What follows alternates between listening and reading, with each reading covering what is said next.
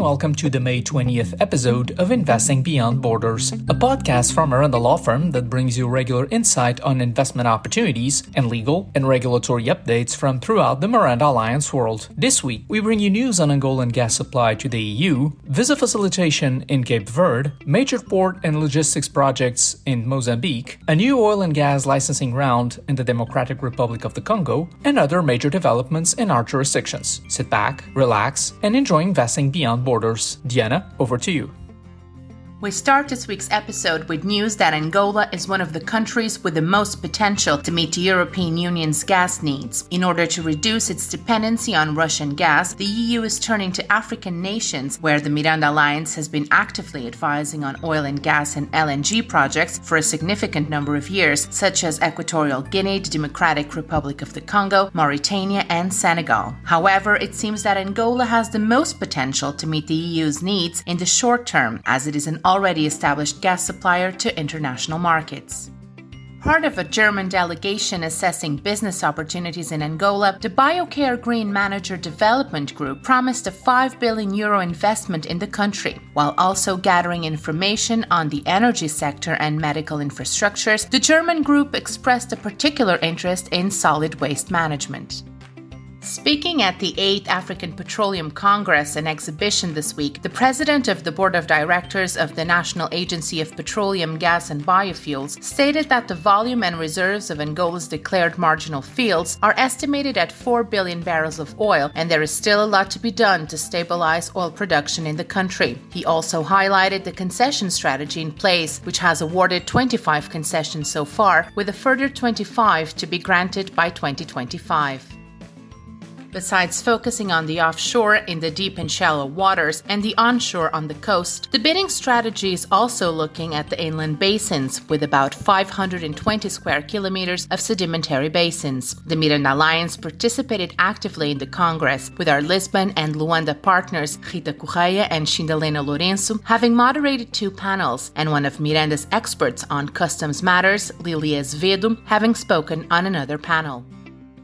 Angolan companies were one of the most sought out at the International Mining Conference, the African Mining Idaba in South Africa, where potential investors were presented with several investment opportunities in the sector. Amongst the most enticing projects were the Professional Center and the diamond cutting factories needed to fill the diamond development pole in Lunda Sul. 9 months in, Angola's debureaucratization program, Simplifica 1.0, is already showing promising results. Set out to fight corrupt practices in central and local government agencies and expedite the issuance of documents, the program is standardizing procedures and integrating several services in one single entity, as well as eliminating unnecessary requirements for the issuing of passports and identity cards.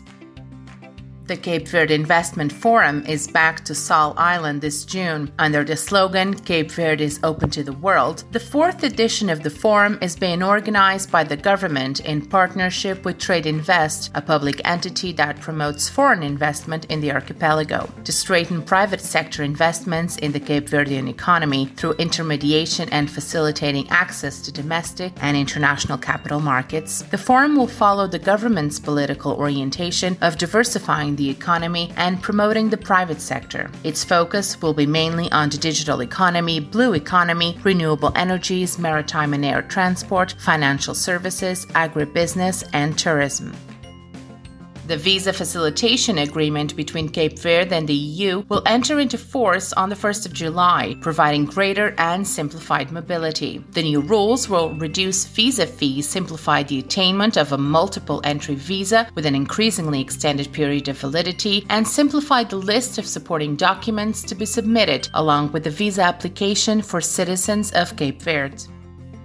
Meanwhile, Gabon is moving quickly to set up the means to fund 2 major infrastructures deemed priorities in the country: a bypass in Libreville on the road going to Owendo, aimed at easing traffic within the capital, and a new railway line between Owendo and Boé, which would support the development of several major mining projects in the Ogooué-Ivindo province.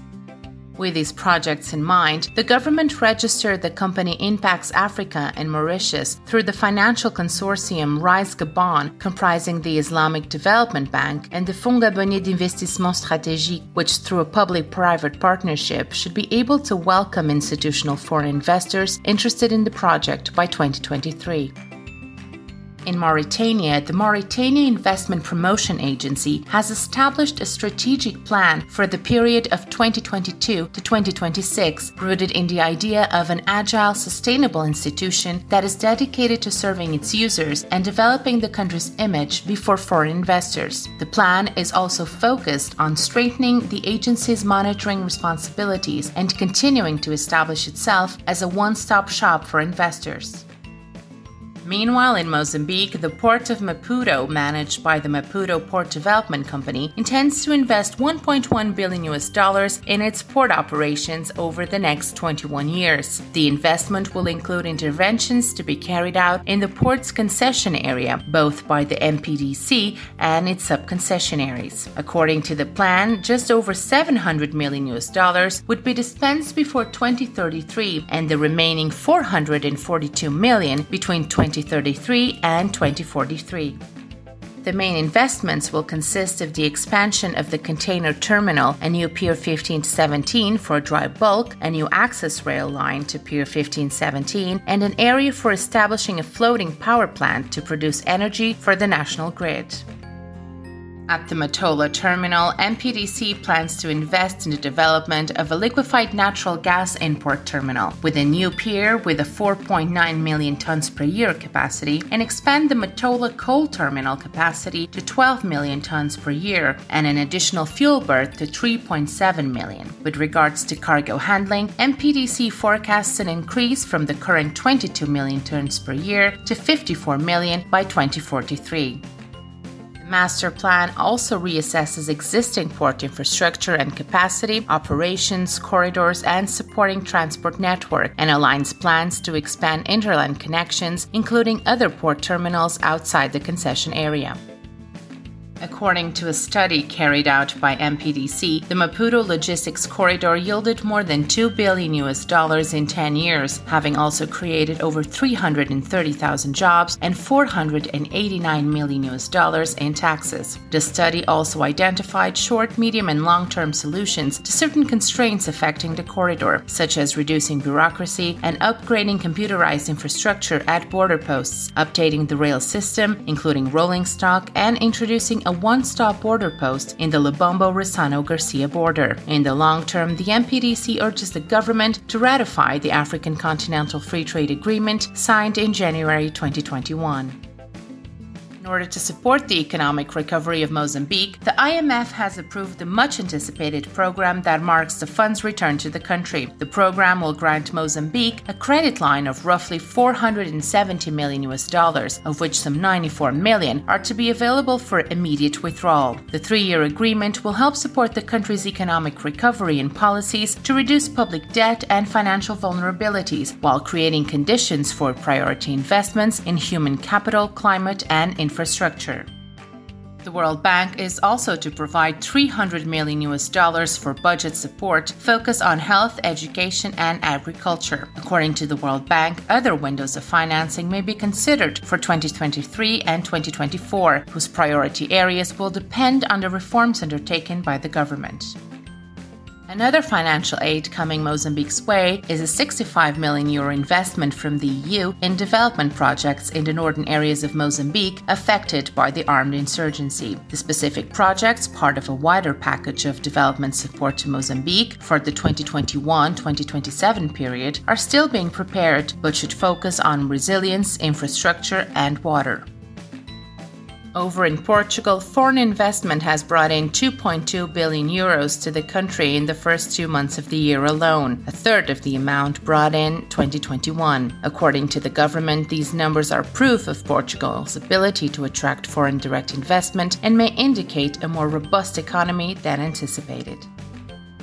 Bosch will invest 100 million euros in Portugal and hired 350 more engineers. The German group, which has been in Portugal for 111 years, with plants in Braga, Ovar, and Aveiro, employing nearly 6,000 people, closed the last fiscal year in Portugal with sales of about 1.7 billion euros, 5% more than the previous year. This investment shows great commitment to the company's operations in Portugal, which are a reference of success within the company. In the Democratic Republic of the Congo, the government announced the launch of international tenders for 16 oil blocks this July, intending to increase oil production to at least 200,000 barrels per day against the current 22,000. Besides oil production, the DRC remains committed to manufacturing lithium batteries for electric vehicles. Despite its lack of experience in manufacturing these batteries, the DRC has the world's largest untapped hard rock lithium reserves, which alongside other advantages such as lower production costs, might bring in the investors this industry may need. In the meantime, the Republic of the Congo and Italy have signed a gas supply deal to reduce the Italian reliance on Russian gas. Under the terms of the agreement, Eni will accelerate the development of a liquefied natural gas project that will enable the export of over 3 million tons of LNG per year once the project is fully operational in 2023, while ensuring production exceeds local demand. The deal is also set to enhance cooperation in decarbonization, sustainability, and energy transition.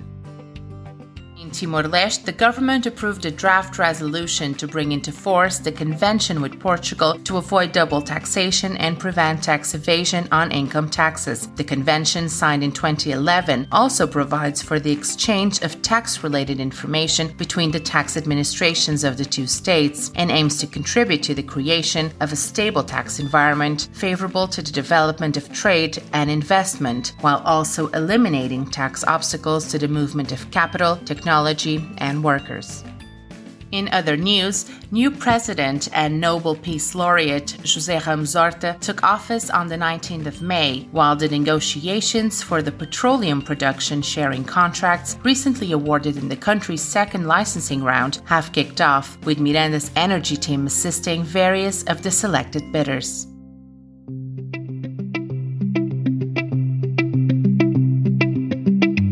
We hope you enjoyed this episode of Investing Beyond Borders. We will be back with you in 2 weeks' time with more developments in the Miranda Alliance world. Please join us then for more news from the 19 Miranda Alliance jurisdictions. If you have time, also drop by our website or LinkedIn page, where you will find more updates on our activity and legal developments of interest to our clients and followers. This podcast was brought to you by Miranda Law Firm and Miranda Alliance. You can find out more about our worldwide activities and assistance to investors at www.mirandalawfirm.com. This episode was presented by Diana Teodoro from our Lisbon office and Luis Miranda from the Houston office. Content was developed exclusively for Miranda by the Miranda Alliance podcast team. Technical support is provided by Hugo Ribeiro from our communications department. All content is subject to copyright and protected by law.